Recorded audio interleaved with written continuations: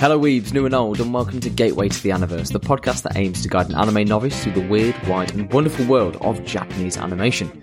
My name is Sam, a self-proclaimed anime expert, and with me as always is the man who looks much better than he tastes. It's Will. Thank you, Sam, and thank you for another. I love that you're trying with these. You're going. I'm bringing them back. Yeah. I was literally pacing around the kitchen this morning, like, what can I do?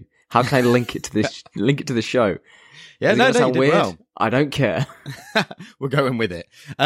Thank you, Sam, and thank you to everyone who's listening. If you haven't joined us before, this is the show where we do 3 of 3. We discuss a brand new anime given to us by Sam. We watch the first 3 episodes and we ask 3 questions based on concept, watchability, and whether there's any turn-offs. And we decide whether this is a good enough show to gain access to the Aniverse, this mythical world that we've deemed is the place to go if you're a noob and you want to get into anime. These are the shows you can watch and maybe you'll get hooked on anime.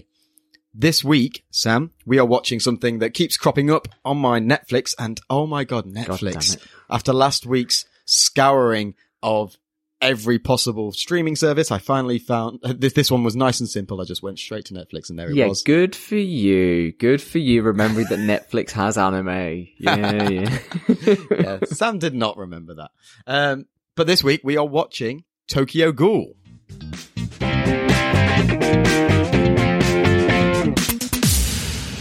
Yes, this week we are watching Tokyo Ghoul, a 2014 anime based on a completed now manga. It's 13 episodes for this first season, animated by Studio Pierrot. It has lots and lots of spin-off manga, a prequel, a sequel, a sidequel, an interquel, and even rebooting itself completely for Tokyo Ghoul Re, which is a sequel to the original manga. The anime itself has 2 sequel series. It's got Route A, which is an anime original continuation which borrows elements from the latter half of the manga, and then Tokyo Ghoul Re, which was adapted in 2 halves, which fully adapts the Tokyo Ghoul Re manga itself. Follow Kaneki Ken, a young college student in Tokyo, Japan, as he gets embroiled in a world of ghouls, and yeah, there's plenty. Seems like there's plenty to get your teeth into if you like this. There's like loads of different. There's a lot of really spin-offs. Juicy, succulent material that you can really just bite down on if you really want to get into the world of Tokyo Ghoul. Yeah, nice choice of words there, Sam. Yeah. As always. But Will, what's happening in these first 3 episodes? Do you want to kind of give us a brief overview of what the hell is going on? I would love to, Sam. It's Tokyo, and it's full of ghouls. Really? Yeah. Wow. Yeah, that's okay. It. Wrap it up. Yeah. So it's Tokyo day to day. There's not much different about the city, but apart from the fact that there's loads of ghouls, and ghouls eat people, and everyone seems to know about them. It's a common thing that people talk about. It's on the news. However, they don't need to eat that often, so they're not having that much of an impact on society, sort of like numbers wise, because they only need to eat once a month, apart from these 1 or 2 rogue gourmands or gluttons. Yeah, that binge on bodies. Kill lots of people, basically. Although there does seem to be a surprising amount of ghouls in this city, especially within really close proximity of our protagonists. There's just that. Considering the amount we see in these first 3 episodes, you'd think there'd be a bigger problem in the city than there seems to be. Although, regardless, like Sam said, we follow Kaneki. Kaneki. Kaneki. Isn't he from Greece? That's Kanuki. Kaneki. Hey, it's Kaneki. Hey, Kaneki. Kaneki takes a date down a dark alley like a schmuck and ends up being attacked by his date in glorious fashion. She starts to attack him, kill him. He's why are you going down a dark alley when your city's full of ghouls? I don't know. Honestly, dude, when you're following tail and you're not thinking with one head, you're thinking with another. That's true. Bad things happen. That's the message here. We've all think with your head on your shoulders is the message. I like it. Fortunately, before she's able to finish devouring her prey, something or someone breaks some cables holding up some metal beams. They end up in this sort of not abandoned, but what is it? A construction site, Construction site. Yeah, that's the thing. Construction site. And some metal beams come crushing down and destroy the ghoul. And somehow, apparently, don't finish off this human that's clinging to life, like 3 feet from her. He's stabbed multiple times. Yeah. And she literally thinks he's dead. She's already said, "Oh, he's died on me." And then this massive implosion of metal pipes and metal that managed to kill this indestructible creature, because they say later on you can't pierce the skin with a knife and things like this. They managed to kill her. Blunt force trauma from, I don't know, still what, 30 stories up. But still avoid him. Like the dust and debris engulfs him. You don't know that he's alive. And somehow he comes out of it still clinging on to life somehow. Anyway, let's accept that for now. Somehow he gets found and saved by a surgeon who puts her organs inside him, and he turns into a ghoul. Oh my God. And then learns how to become a ghoul and has to fit into both societies. He's not human. He's not a ghoul. He's a bit of both. He's a hybrid. And he, a little bit of A, a little bit of B. Yeah. And, School time, baby. That's the premise of the show. Let's follow our dude as he goes, as he learns how to be a ghoul. To be a flesh-eating monster. Yes. And can he do so without losing his humanity? No. Spoilers. Probably not. Yeah. Okay. I kind of wanted to touch on, straight away, kind of the whole concept of a ghoul. Okay. Yeah. Good. Let's do that. Because I think I really like the idea of ghouls, just because they kind of bring that sexiness of vampires, where they're kind of really stylish, they've got cool powers, with the sheer visceral horror of zombies that have to physically like take chunks out of people in order to survive. Right. Coming into it completely fresh, like obviously you've watched enough horror, you're more of a horror fan, I would imagine, than I am. What did you think of this new kind of movie monster race? Yeah, I don't know. It's a bit different. Yeah. Yeah, I liked it. I've got no major issues with it. I think it's probably a bit too close to those vampires on, but the crossover's nice. Yeah, I didn't think too much about it. I thought it was interesting. I thought the fact that they are very much a part of society and that they can sort of function a bit like, you see some interpretations of vampires and things where they are just everyday people that have certain difficulties. Yeah. And like they do here, the fact that they can't eat human food, the fact that they can't digest human food, is quite a nice touch. Yeah, I liked it. It didn't blow me away, but I thought it was good. Yeah. Cool. Yeah. Very nice.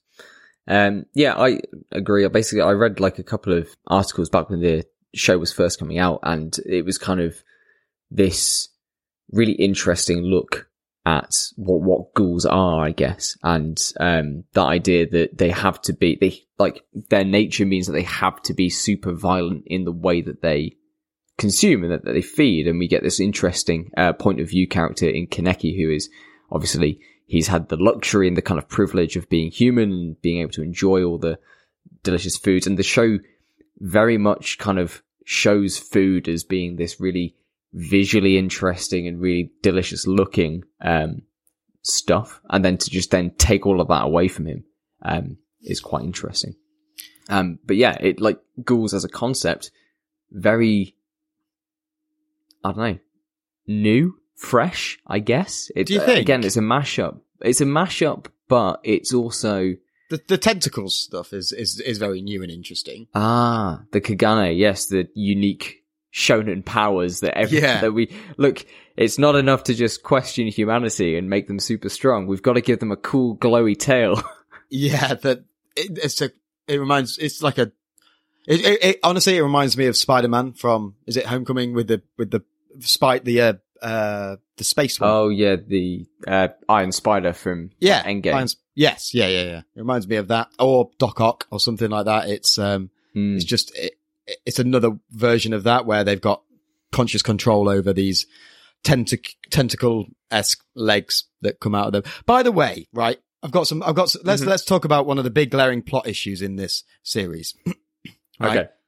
The operation, right? Yes. They're transferring her organs into his body. Mm-hmm. First of all, man, it sure is lucky that they've got the same blood type, I guess. Well, yeah, okay. That's very true as well. That's not one of my problems. My problems are you can't pierce the skin with a knife. So how the hell are you getting her organs out? How's this regular doctor cutting the skin of this ghoul so that he can get access to Is he a regular organs? Doctor though?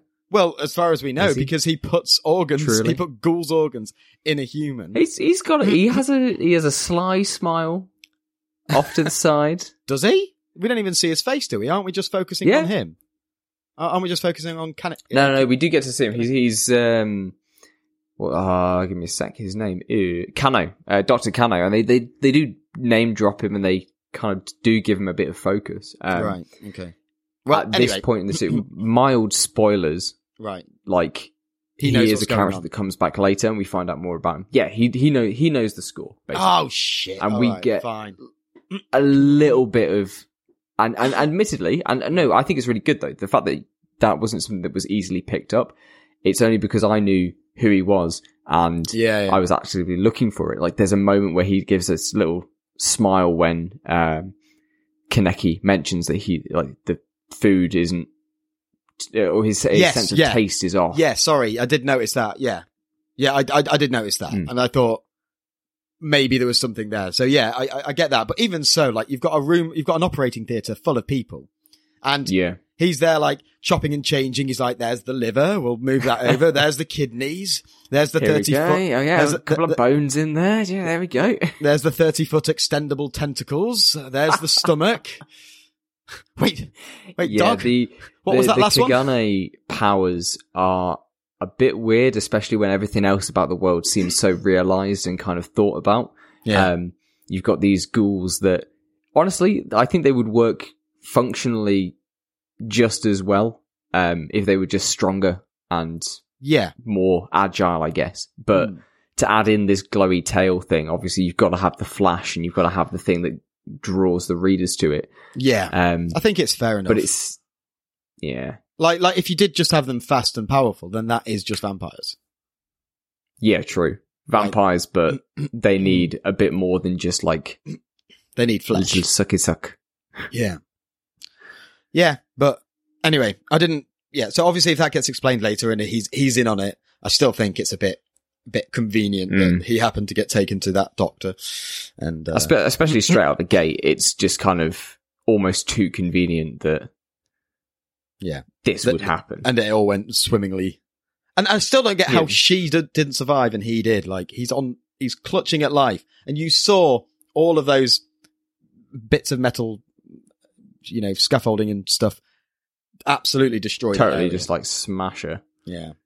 And we know from the first 3 episodes how resilient ghouls tend to be. Yeah, and they heal so quickly, right? Yeah, the amount of damage that they seem to be able to take is just insane. And you'd think that, because she's alive underneath there for like a split second, because you see her shock. And it's almost like if she's managed to survive the initial impact, then surely she'd heal and be able to be fine. But maybe it's just like that last breath, because we do see a last breath later on from another ghoul. That scene, dude. There are some really impressive scenes in this. Yeah. I don't know whether we want to get onto them straight away. There's some that really stood out to me. One of the big scenes was when he first starts to realize that he's a ghoul, and he starts dude. Yeah. When he starts trying to eat, he starts trying to eat all the human food. He's panicking. He's listening to the news because that's got some really convenient plot devices on, where he can learn exactly what he needs to learn at that moment via the TV. What do you mean, slimy? And he goes around his flat trying to eat all of these foods, and throws them all up. And that is a really visceral sort of scene. It's powerful. It's really, really good. I think you think about it too much, and you if you think about the show, obviously it pulls you out of it a bit, but like it does a really good job of keeping you engaged in it, and it feels really real. The animation they use to portray how he's feeling, the characterization of that those emotions are really good. The soundtrack's really good. The pacing of that scene is phenomenal.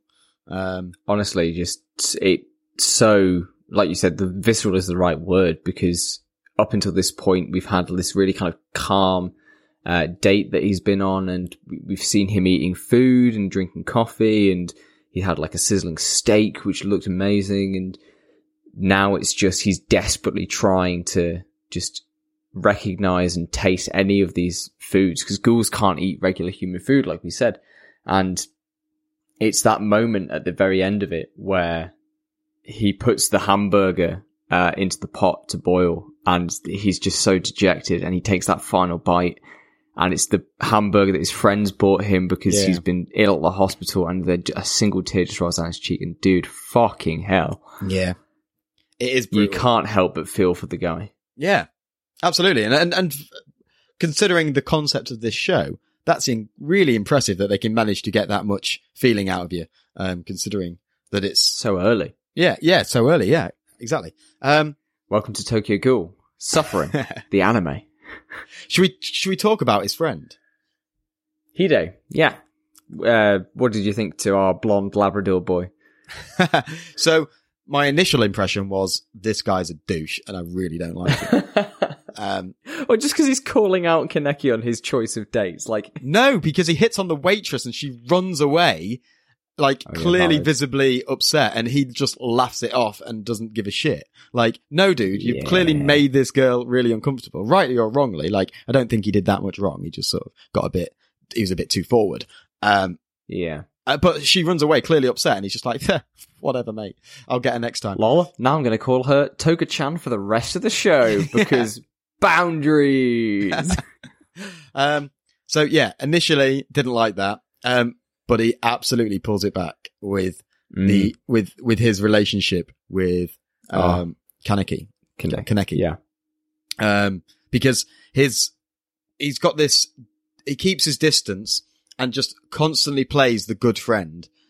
And he clearly knows more than he lets on. He's got this, knowing, I don't know, perception of his friend, where he knows when something's wrong. He knows when something's off with him, and he doesn't ask. He doesn't push. He just is there for him and constantly reminds him that he's there for him and that he appreciates it. Yeah.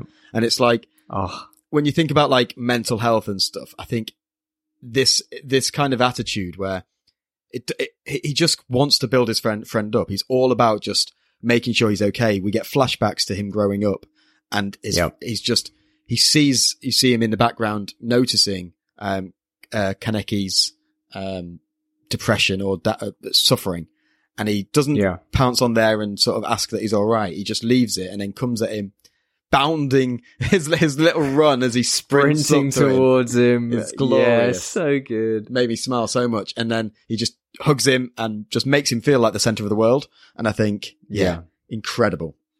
He's such like fully empathetic. Yeah. Just, he understands what's going on. And Kaneki even comments on it and says, he's really sharp in some ways. And he always pretends that he doesn't know what's going on, but he knows what. Like the scene where he's walking with his hands behind his head and he just says, "Oh, you eating okay?" Fuck, man. Yeah. Just, yeah. And I really like that development that by the third episode, there's a moment in episode 2 or 3 where the two of them get attacked by another ghoul and he's recovering, and he kind of, again, he plays it off as if, I don't remember what happened specifically, but there's a knowing moment after the manager of the cafe explains what's going on and what Kaneki is. He kind of opens his eyes and smiles, and he's like, okay. Yeah. I didn't catch the smile. Get yourself a friend. But, but like, why are you having that conversation with the door open to the one person you're not allowed to tell who you are? Like, it's bad positioning. Yeah, right? It's tricky because, like, on the one hand, Toka, at the very least, is very insistent that nobody finds out that you are a ghoul, because that will bring everything down in your head. But I think the manager's got a bit more wherewithal with him in that he knows that the ghouls are now going to support Kaneki within the cafe. Yeah. He's also going to need support from the human side as well. And I think that's why he makes that choice. What choice? To basically tell. To exposit in front of him. To exposit it all over him. Yeah. So yeah, Hide is awesome, and he's also so selfless. Like, he's not doing anything for personal gain. He seems to just, like, he doesn't need any recognition. And I think that's the hard bit. That's what you don't often see in shows, because they do it so overtly, or like they have a big argument or something where they tell them how much, I don't know. It just feels like he doesn't need anything from it. All he needs is to see his friend be okay. Thrive. Yeah. Yeah, which is awesome. Really cool character. Let's talk about that scene. Shame he gets... What? Which scene? The scene when they get attacked. I mean... Yeah, I was going to say, shame he gets kicked 5 miles away. Dude, so Hide's working for a guy at their campus. And also, a fun thing that we don't see often in these anime shows, they're college-aged. They're like 18, 19. Yeah. They're pushing their 20s, maybe even in their 20s, which is a really nice change of pace. Yeah, I think so. I didn't really... I think I'll... Right, okay, so just jumping around a bit. Our protagonist, Kaneki, as a character, I don't know... Yeah, he's a bit milk toast, right? He's a bit bland. He is a bit bland, and I didn't... It wasn't until later that they said, Hide said something along the lines of "come back to school, come back to university." That I really understood what age they were, because I know he's got this sort of part-time job thing going on, but it doesn't really tell you how old he is. And I think that leveling up in my head of ages helped, because I think that is good. I think that's better that they're a bit older, but likewise, because again, there'd be a lot of complications around parents and things if they were younger, younger ghouls and things. How do they cope with like not telling their parents and shit like that? But we get that kind of moment, don't we, with Himari in episode 3. We see a child ghoul. Yeah, we do. She mentions that she can't go to school, and the things that she learns, she writes down in the book. And I think that's a really interesting moment. Okay, so do we learn more about how ghouls are sort of created and things? Because at the minute, I don't think I know, and obviously you don't need to spoil it, but like, I don't know whether it's genetic. I don't know whether it's inherited, or whether it's just random mutations, or whether it's infections or viruses or anything like that. I just know that these ghouls exist. We don't really see them in any sort of families. We don't really see them being brought up at this stage. We just see them with the exception of Himari and her mother. But again, it's a snapshot of them together. So it's like, we don't know whether they're genetic family. We don't know whether they're whether mum. I don't even know if mum's. I don't think they've said whether actual mum. Right? Yeah. But we don't even. I don't even know if schools that we see are independent. Yeah, and we don't even know if that. I don't think it's said. We know that the girls a ghoul. I don't think it's said whether the mum is a ghoul as well. I think at this point I was unsure whether the mum was a ghoul or not. But from I'm assuming she's not. From they might have said is that she's they might have said it in the show anyway. But okay, because she hides from the inspectors as well. Good question. We find out a little bit about ghouls as time goes on, and it's not really spoilery to kind of mention it. Essentially, they are like another species of human that exist on the earth. So to propagate more ghouls will mate with each other. So it's like this section of humanity, I guess. It's not something that is passed on by infection. They can't make more ghouls by like biting other people. It's not like a zombie virus. Or like with vampires and their wards. It's quite strictly ghouls exist, meet, have kids, their kids are ghouls. And this is the way that it's been. So that does bring about more questions with Hinami, doesn't it? Because if mum's not a ghoul, then it suggests that she's not the offspring of that lady. Mm. Yeah. I mean, spoilers. Yeah. It is her mum. It is her mum. Okay. Right. Yeah. Okay. Like, again, to kind of segue this into the CCG, when we first kind of meet Himari and her mother, a particular ghoul kicks down their door and they're hiding from him. From this doctor that exclusively works on ghouls and helps ghouls to recover, and that's mentioned by some other ghouls later. But that ends up tying into the CCG, the division that is looking to eradicate and to drive out, as they say, all ghouls from Tokyo. What did you think to this kind of totally on the books, super legal, definitely don't do anything bad, we're the good guys? Yeah, so there seems to be, are there like, again, concept-wise, following this show was fairly tricky. There's the CCG, then are there like rogue people who do this as well? Because they seem to talk about this some of these particular characters, like the guy from the first episode, from the very beginning, the guy with Jason, the cutters. That's Jason, is it? Right? Is he like a rogue? He's a ghoul. Yes. Yeah. And within that very first scene, beautiful scene, by the way, really well animated. He uses his Kagane at the beginning. Yeah. So admittedly, when I rewatched it, I was like, wow, there's a lot going on here that I missed the first time when I watched this back in 2014. Right. Okay. Like when he approaches Rize, who's feasting on all those bodies. Yeah. There's a moment where he actually activates his Kagane. It's kind of stylized, so be forgiven for kind of missing it. I definitely did when I watched it. What color is it? What color is this? Red. So the same as hers. Yeah, it's very similar. Okay. And he uses this at the beginning and kind of shows off. Okay, he's a ghoul, and he has this vague mention of the higher ups who he serves, and they're annoyed with Rize. So we've got ghouls who operate within the cafe as one faction, the Antiku. I don't know. Anteku, the cafe. Yeah. Then you've got rogue ghouls who just operate like the guy that Kaneki meets at the end of episode 1. Right. Then we've got organized ghouls who seem to be working with Jason and others. And then we've got the CCG who are the specific ghoul investigators, and they are the factions of this world. Right. Okay. That helps.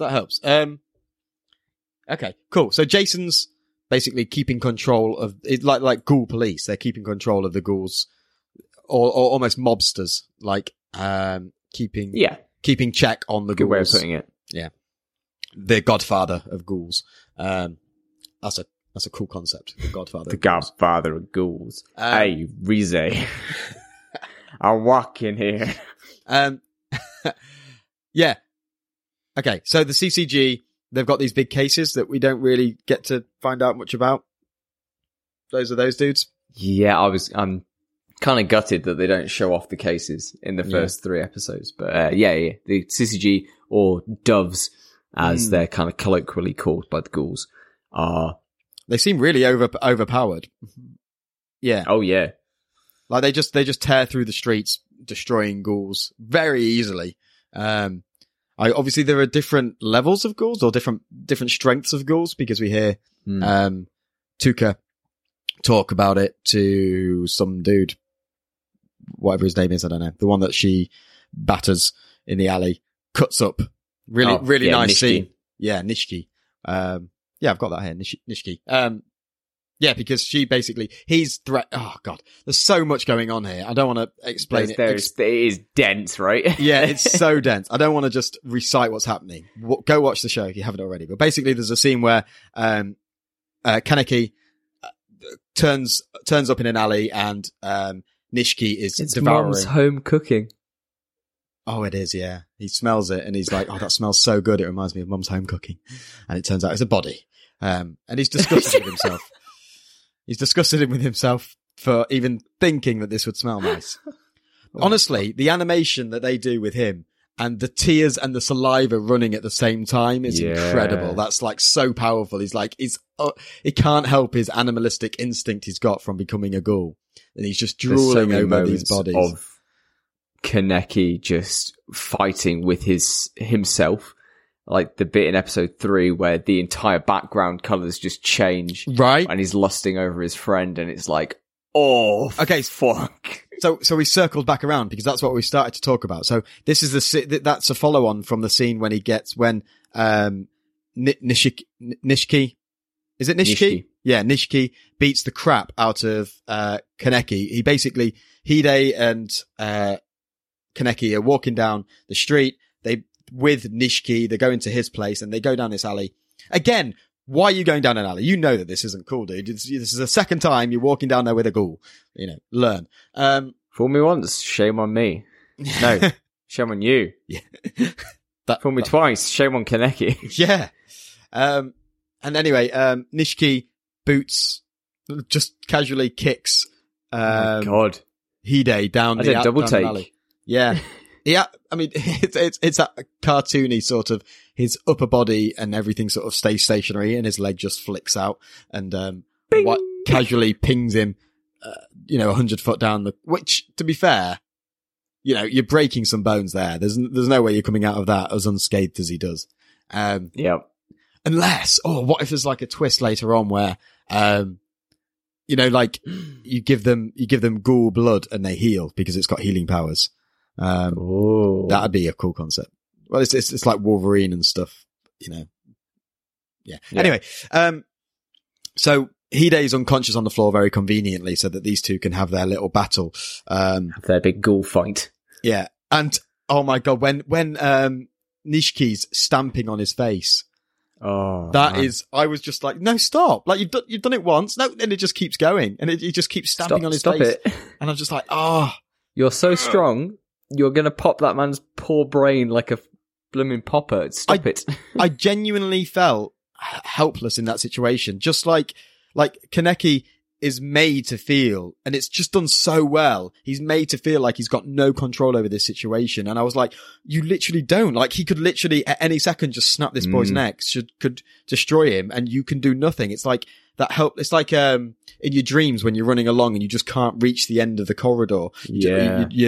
It's perpetrated here. Your grasp. Yeah, it's just out of your grasp. Like, you want it so much and you want to stop this from happening. You just physically can't. No matter what you do, you can't get there in time. He could break his neck before you got there and those sorts of things. So it's that, which is why I think it's so cathartic then when Kaneki finally does kind of snap and then he activates his Kogune for the first time and just eviscerates Nishiki. And it is just literally, he floods the area with blood. He beats this man to a pulp. And even Nishiki's like, I'm dying. Stop. Yeah. And he just keeps when going. He ends up like launched into this kind of, this gate, up above them. So and railings, isn't cheeks it? Been all, railings, that's it. And his cheeks been peeled back and you see all kind of like the muscle tissue. I was like, Yeah, but luckily they turned everything blue for you, Sam, so you didn't have to experience it. Yes, it was all good. I know. I watched the uncut version, so it was like it was horrific detail. Oh, really? Each strand of that man's cheek. Wait, are you serious? So the blue thing doesn't happen in the uncut. Oh, what, for his leg? Or no, when he activates his tail. When he starts going to town on Nishiki, everything turns like fluorescent blue and the blood spatters are all blue. Oh, really? Yeah. Oh, the version that I watched was, it's just red. Holy shit, that's mad. So you've watched if it was Netflix, you must have watched the censored broadcast version. So, when anime come out, typically there's a broadcast version, which gets played during certain time slots so that it can get played through certain time slots. And then there's the uncut versions, which tend to go to Blu-ray or DVD, which is a driving factor of Blu-ray and DVD sales, is watch it how it was supposed to be. in all its gory detail. Okay, so that's interesting because this, despite it being censored and despite it being less gory, this was one of my favorite bits of the scene because it reminded me of Danganronpa when all the blood was pink and fluorescent. It was a very similar thing. They sort of filtered everything in this really vibrant blue, like a light blue, and all the spatters were all blue, and it just like, it was just a really dynamic sort of choice of animation. But obviously that's done for weird reasons now, so that sort of sours it a bit in my interpretation. But I thought it was really effective. I thought it was really cool. Yeah, so it's really interesting. I think you should at some point go back and watch the Netflix version and see what you think. Put myself back through that horrific beatdown. Yeah, but it's censored this time, so it's not going to be as bad. Yes, it is. So it should be fine. And then that leads into this, like you say, this color switch where our main character is turned really pale and sort of drained of any colors. And the backgrounds are all oranges and reds, and the bloods and the spatters and everything is still there. And it's his internal struggle with the ghoul side of him. What's she called? What's the ghoul personification? I don't know. What's the Rize? Rize, yes. Yeah. And this is personified a few times throughout the episodes. That Kaneki's ghoul side is almost personified entirely by this kind of ghostly apparition of Rize, who hugs him and says, just like literally the devil on his shoulder saying, just give in, just give in, just give in. I'm pretty sure she grabs his crotch at one point as well. Oh yeah. Again, super sexy ghouls. You gotta have a little bit of, so yeah, it's basically this internal struggle. She wants him to eat his friend, and eventually she actually convinces him. His thirst for blood and thirst for flesh gets too big, and he's been fighting it for so long. It's so good. It's such a good scene. It's amazing.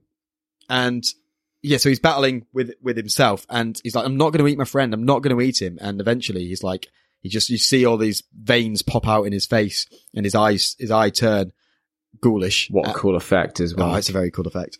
And is a complete side tangent again. We haven't seen his mask yet, but I feel like I've seen it already. I feel like that's very pop culture-y, very sort of. It is 100% like Kaneki's mask is like the face. Yeah. Pun intended, of Tokyo Ghoul. It's like this big, garish smile covering one of his eyes, and if whenever you click on the show, that's likely the first thing that you're going to see. But obviously, within the first 3 episodes, we don't see it. But we do get to see the maker of it, who is probably one of my favorite designed characters just ever, Uta. Uta, who's the mask maker. Okay, before we get onto Uta, I just want to finish up this scene.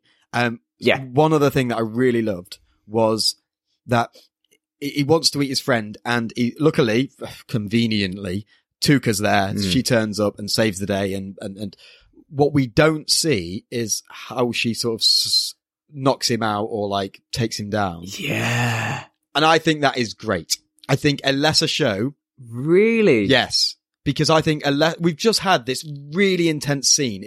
We are peaked. We are wired as hell. And a lesser show would have been like, let's do another shonen battle. Let's do another fight. Another one. And they don't. They just cut it off. They resist, and it shows restraint, and it's mature, and it's like, we're not going direction. Exactly. We're not going to overwhelm our audience and just do another one, because it's going to saturate what's just happened. This has been an incredibly powerful moment where he's actually lost control. And he's needed to be controlled. And to then do that, I feel like it takes something away, and it just cuts. It's like, nope, right, that's done. And we just assume what's happened. Tuka's just overpowered him very easily, probably. And, I mean, we do see that she also has some bandages and some plasters on her. So well spotted. We know that there was at the very least a struggle. Yeah. But I completely agree. I think it's a really good, directorial choice to kind of pull back from that and to just let it breathe. And again, to kind of reconfirm that this is Kaneki Suffers the anime. Yeah. It's like he wakes up and the first thing he does. He doesn't like question where he is. He doesn't question whether he's hurt. He reaches into his mouth and he tastes finds blood. that there's blood there. Yeah. And I think this is something that kind of persists through these first 3 episodes, is that the impetus for feeding is very often taken away from Kaneki after that first scene where he tries all of the human food and it doesn't work. Whenever he needs to feed or is made to, well, that's it, he's made to feed. Like Toka slams part of this guy's corpse into his mouth in one episode. The cafe feed him whilst he's asleep and then give him these sugar cubes, which, by the way, the amount of effort going into these sugar cubes, are like slightly chunky, fleshy sugar cubes, or is it blood? I mean, is it just sugar cubes saturated in blood? Like, there isn't really... Yeah, they're clearly going to a lot of effort. And also, he just plays ignorant to the fact of what it is, which isn't better for me. Like, he says, you're eating... What is this? Yeah, he says, what is this? He's like, oh, it's better you don't know. And he's like, okay, yeah, sure. Yeah, sure, fine, okay. I don't need to know. They're people cubes. You're eating people cubes, dude. You're eating people. Yeah, there's no way out of this. You just can't. It's fine. I just won't ask. Bollocks. It could be a little child. It could be a 12-year-old little girl who's been run away from home, and you're eating her. You're eating her. You're eating a person there who had a life and thoughts and feelings. Don't pull your punches. That does tie into the cafe's purpose, moral values, I guess, where we find out that they eat suicide victims. Bollocks. So they don't actively go out of their way. Bollocks. What an unreliable system. Oh, we're just gonna wait until suicide rate in Japan. I mean, but at this, all right, fine. But at this specific spot, they're getting a regular supply of suicide victims. That's a bit dodgy.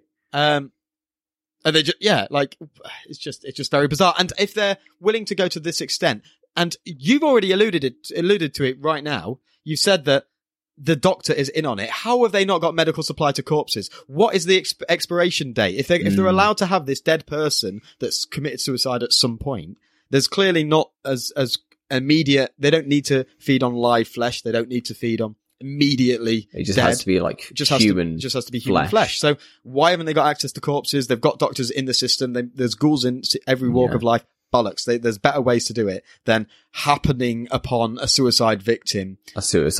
Yeah. I mean, it ties into this whole factions thing that I've alluded to earlier in terms of like Jason and his higher ups and stuff, and like the ghouls aren't all on the same kind of terms, which is why there is no, I guess, free access black to market. Corpses. It would make things a lot easier, but and you would think that in a society where we know that ghouls exist and we know that they are just humans, but they kind of need to eat human flesh, you think that maybe, the government might just go, okay, cool. Here's our dead. Here's X% of the dead, especially in Japan as well, which is interesting. Where which has lots of dead. Like but also like in Japan, you don't get a burial. You're not buried in the ground because they want to conserve as much land as possible for either growing crops or building upwards and like providing housing and businesses. So most funerals in Japan are cremations. Yeah. And in a ghoul-based society, that seems like an awful waste. Fair. It does. Yeah.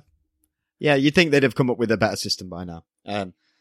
But hey, I guess they are trying to eradicate them. So by giving them food, they're almost supplying them with the means to go on. Yeah, it's like it's continuing, and one bad apple spoils the bunch and everything. And Yeah.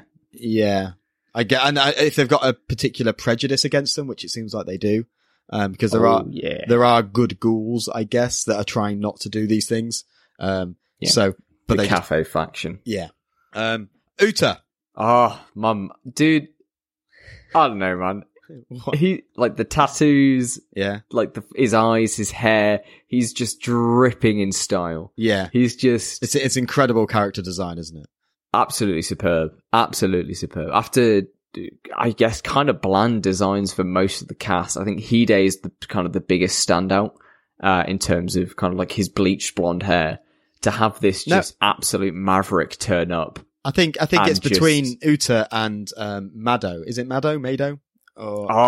You mean the number one most looking like a villain of the year winner, Mado, with his fucking half squinting eye constantly in his yeah, that suddenly goes bulbous and it's very, very interesting characters. I up until we hadn't seen Uta at this point, and I was thinking they've used all the character design just for Mado. They've done everyone else really simply just for him, and just focused on Mado or Mado. Whatever he's just there, like tapping his fingers on the case, drumming away. Big grin. He's a really interesting thing. And again, the CCG characters that we see, it's Amon and Mado. Amon seems like he's a very much play by the rules kind of, he's the good cop, Mado's the bad cop, but then they're slaughtering ghouls in the street and both of them are just totally fine with it. And it's kind of... they are, but also the CCG don't really seem opposed to that in the first place. They're very open about eradicating all ghouls in Tokyo. So they don't view them as human, right? Yeah. So I don't know whether this would be playing, as far as like playing by the rules. I feel like this is playing by the rules as far as the CCG is concerned. Yeah. Maybe they shouldn't do it so openly. Maybe they need to be a bit more. Yeah. Hey, look, the establishment is bad. Yeah. Who knew? Yeah, pretty much. So Uta is incredibly well designed. He reminds me of the rabbit dude from Juni Tyson. Good shout. Yeah. Yeah. Usagi. Yeah. He's also got the red eyes. I don't know, maybe maybe he's a ghoul because he's got the red eye thing going on, hasn't he? Crossover that I need right now. Yeah. Juni Tyson versus Tokyo Ghoul. Yeah. I still feel the ghouls would maybe win. But the Juni Tyson people have got such unique powers. If they combined, true. if they worked it out, I think they've got some. Actually, you make a really solid point. Like if Bull did anything in the Tokyo Ghoul verse, he would just win. Yeah, just that his saber skills. Yeah, and they're very care how many Kugane you got. They're very specific powers that in Juni Tyson they use to their advantage and disadvantage. So it's like the episodes are very tailored to whatever power it is, but unique. They are all like incredible, like all kind of busted. Yeah, they are insane. So like you could easily set up a situation where if they work tactically, I think they'd batter any ghoul. To be fair, Rooster versus anybody, she just pulls in all those birds. Right. Good lord. Yeah. Done. And the bullets from Bore. From Bore, infinite reloading, like just from the distance. Just keep shooting until he stops moving. Yeah. So shame she died in episode 1. But hey. Sorry, spoilers for Juni Tyson episode 1. Yeah.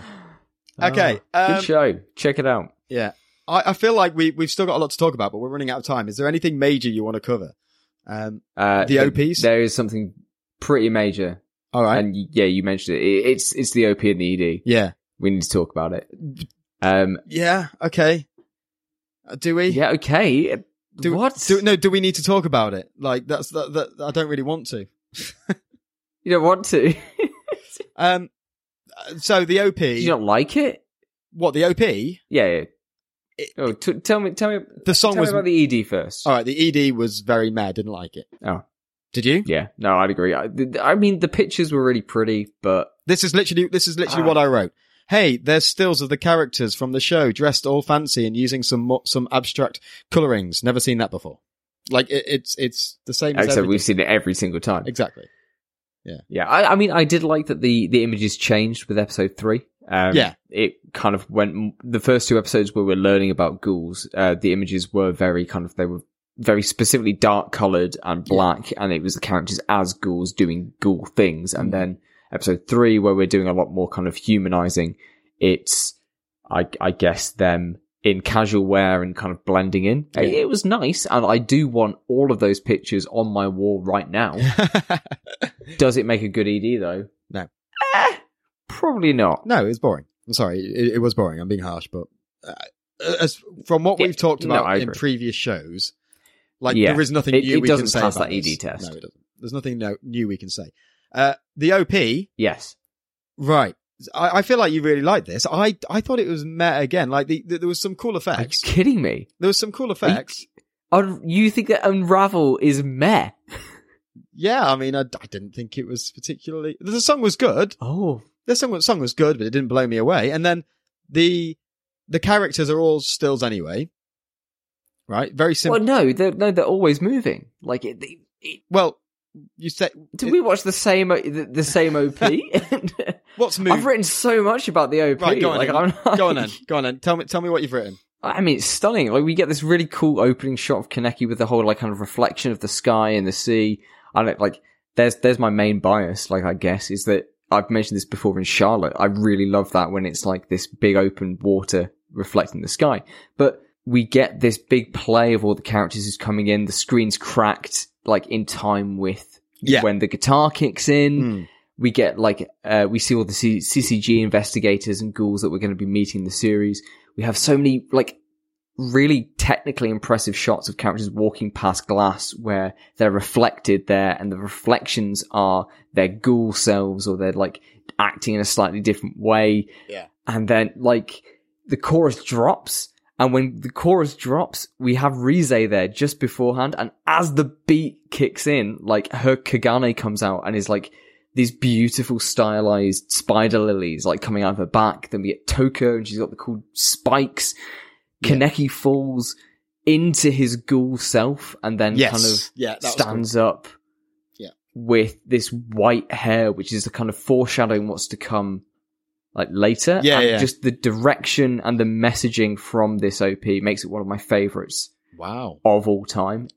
Like, and the song, dude, his name's TK, I think, who's the singer, and his voice is just, I don't know, man. It gives me goosebumps when I hear him sing. Okay, so listening to that, there's nothing I disagree with. Okay, there's nothing I disagree with there. I just didn't get the wow factor that you did. So, like, I loved the shattering glass effects. I liked the electric kaleidoscopic backgrounds and things. Yeah. I've literally written, there's a cool scene of Kaneki merging with his ghoul self. Like, that scene was really impressive. I like that. And the dude at the end, I don't know who he is, but he's clearly an important character. It seems poignant. And even the very opening scene of Kaneki in the chair. Sitting on that chair. And the colour changes. It goes from black and white to, like, really crisp blue. Thought it was okay. But again, I didn't feel anything for these characters at this stage. So I think once you know the characters more, I think the OP will be more impactful. I felt like it was trying to be a bit too profound and a bit too poetic with that. And I thought that the finishing scene of that character that I don't even know yet, or that version of the character that I don't even know yet, didn't mean anything to me. And again, I was thinking, having just watched, Perry's request, having just watched every anime opening ever, I just felt like these characters, oh my God, popping up on the screen, just showing me who was going to be in it. Not really moving much. There was some sort of hair movements and stuff. It just seemed a bit generic of anime openings again. So it didn't have anything that I haven't seen before. Yeah. Do you see where I'm coming from? Like, it was good, but I guess I'm just being see where you're a bit from. Cynical, from a bit of a cynical point of view, sort of having watched a lot of these. And I can understand that, especially, and hearing you explain it like that definitely kind of makes me appreciate the fact that clearly this series has spoken to me in such a way that I do care about these characters, and I do care about the way they're portrayed here in the opening, and there is that deeper meaning now that I've finished the series. I think another factor that is strongly affecting my bias is a personal bias that will always plague me till the end of my days, and that is that in the last episode of the series, the OP plays during a key fight. Right, okay. And whenever a show does that, I'm just like, holy shit. Okay. Yeah. It's gained at least a whole point in my estimation. Yeah. Fair It's enough. perfect. So, like, that kind of element to it, I guess this song is synonymous with the show, and it's been memed to death. Okay. Like, you cannot kind of wade through anime discourse without an Unravel reaction image turning up with the song blazing behind it. So but it's really interesting seeing you're taking it for the first time. Yeah. And I think probably at the time when I watched it, I probably was in a similar boat where I was like, yeah, it's a good song, but it's nothing spectacular. Yeah. No, cool. Well, I think that's a very, we're both looking at the same thing from different perspectives. I know that's very obvious because that's the whole point of this show, but what?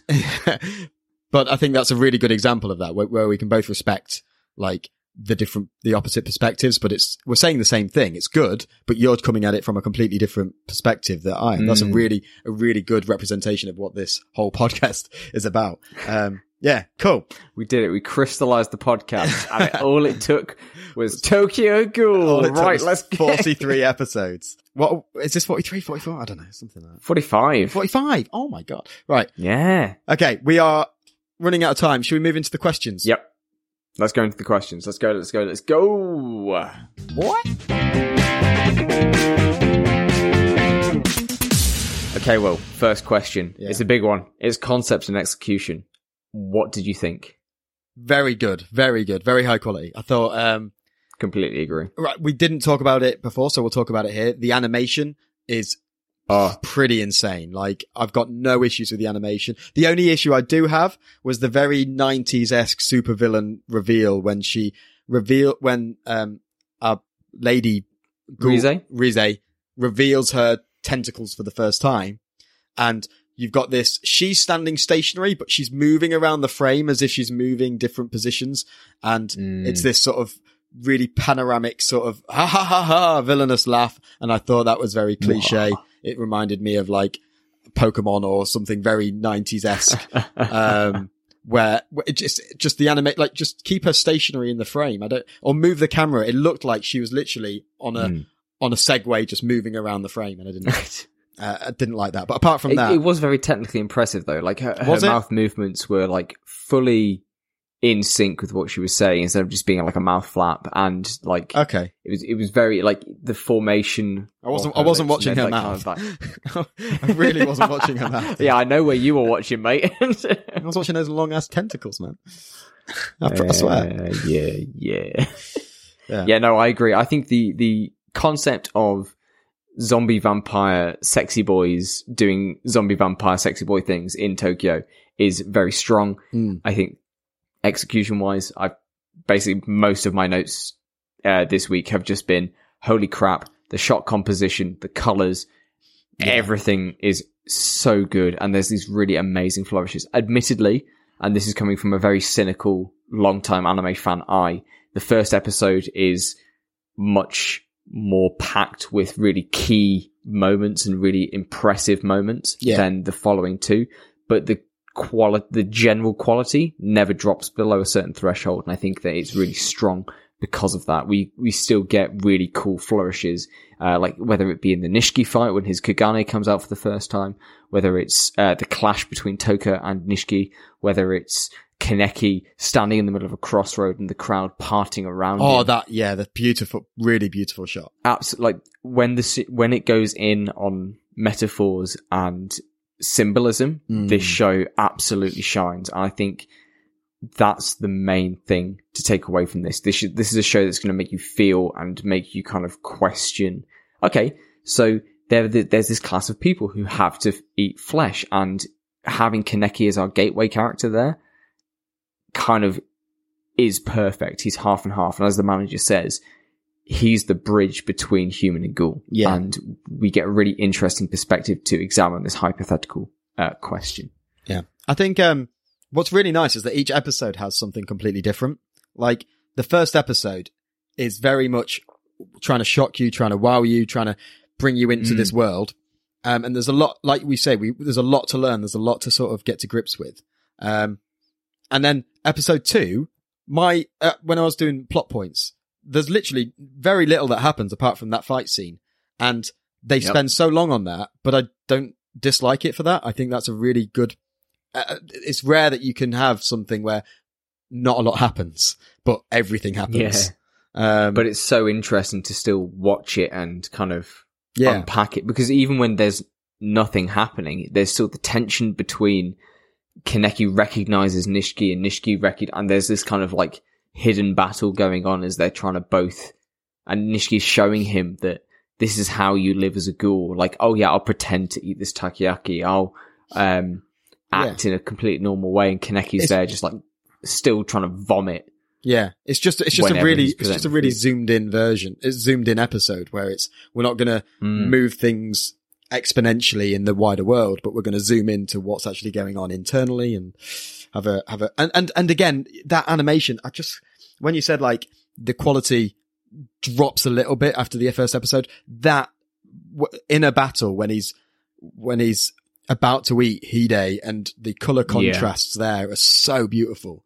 I was like, really? It doesn't standout moment for me is that bit where he's right about to take a chunk out of Hide and you just you see the saliva bubbling up from the inside just before, and then as soon as Toka speaks, everything's back and like the color palette goes back to normal, and it's like this almost kind of like, I don't know, this splash of cold water that kind of brings you and Kaneki back into reality. Yeah.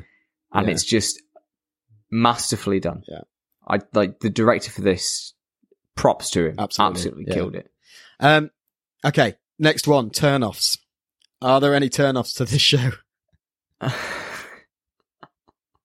I mean, yeah, the biggest one, I guess, and I suppose it depends on the version. Is the gore and the general level of violence on display. There's a lot of vomit. There's a lot of bodily fluids flying around. There's a lot of people getting decapitated, and I mean, it comes part and parcel of this show. It's almost like a shonen / horror. So whilst we do get people screaming and using cool superpowers, we're also getting people getting decapitated and losing limbs and blood splashing everywhere. So if you're not, or like if like me, you're kind of squeamish, it's going to be a somewhat tricky watch. But I don't know whether it's worse than what we watched last week with Drifters, though, with blood and stuff.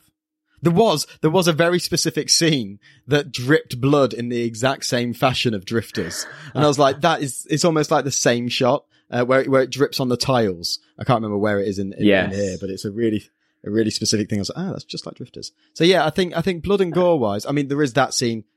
I guess if you watch the version that I did, the Netflix version, then which is kind of okay because it's mostly kind of censored out or whatever. But if you're watching the uncut version, then prepare to see a lot of tendons and a lot of a lot more flesh.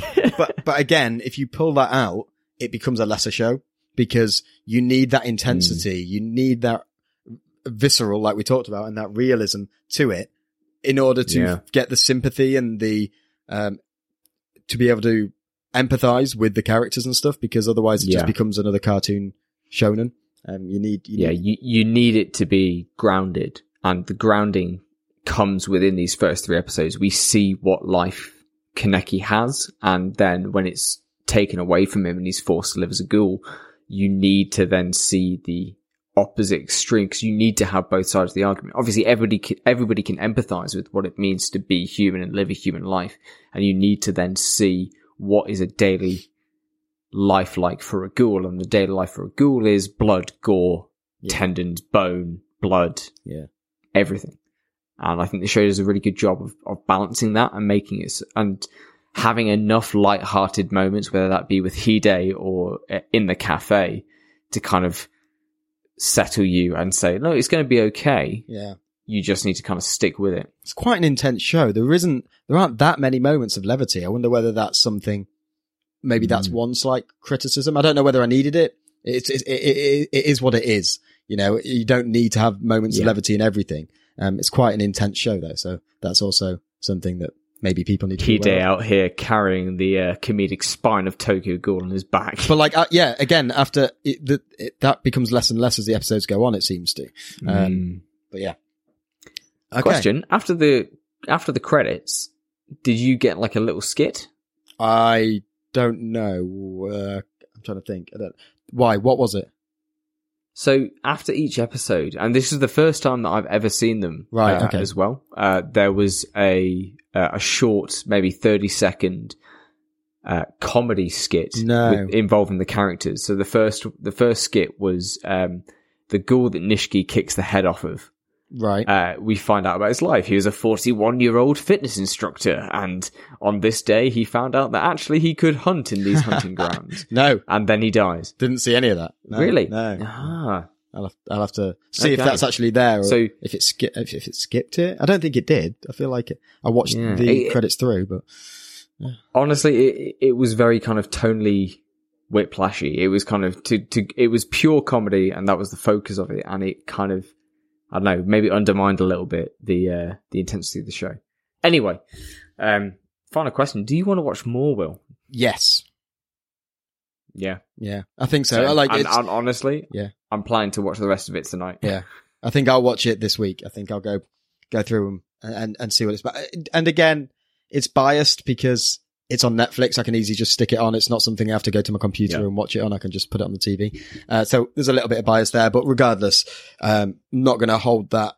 I'm not going to use that as an argument to watch it. Like, absolutely. Like last week, I want to watch Drifters, and I couldn't find that for Toffee. So, it's something that I will go back to and will watch. So yeah, absolutely. I think it deserves a place in the Aniverse. Yeah, 100% agree. Well done, Tokyo Ghoul. You've done it. You've convinced two humans to allow Ghoul into the Aniverse. Oh God. Okay. So yeah, absolutely. And if you guys have enjoyed the episode, make sure you subscribe so you get all of our episodes, in your feed. Make sure you follow us on Instagram, Twitter, talk to us, tell us what you think, tell us what to watch next, and make sure you tell a friend. Share this podcast with someone who you think needs pass the pod, someone who you think needs to see this, needs to hear about it, or someone you want to get into anime, someone who you've always been like, oh, you need to give it a try. Pass the pod their way and see if we can convince them to give anime a go. Yeah, because if one person trying to convince you that anime is the right way to go, then maybe three people can convince them. You, me, and Will. And if you follow us on Twitter, we'll try and get everyone to convince them. We'll get a little community. The whole world. Going. Yeah. So if you're not sticking around for Slice of Life, where me and Sam just catch up, although there's not much to catch up on this week because we've done these podcasts in quite quick succession, recording-wise.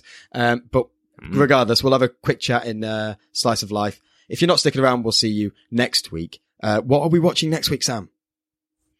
Next week, Will, we are watching, as I get my document up, next week we are going to check out the wonderful world of Clockwork Planet.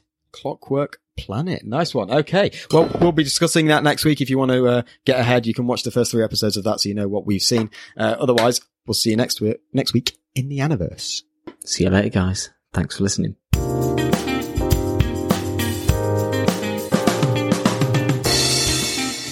Welcome to Shit You Didn't Know But Now You Do, Episode 5. Did you know there's an island in the Bahamas that is completely inhabited by swimming pigs? You can literally stay nearby and swim with pigs all day. It sounds amazing. Just Google Pig Beach. It looks fantastic. I'm so going. Oh, man.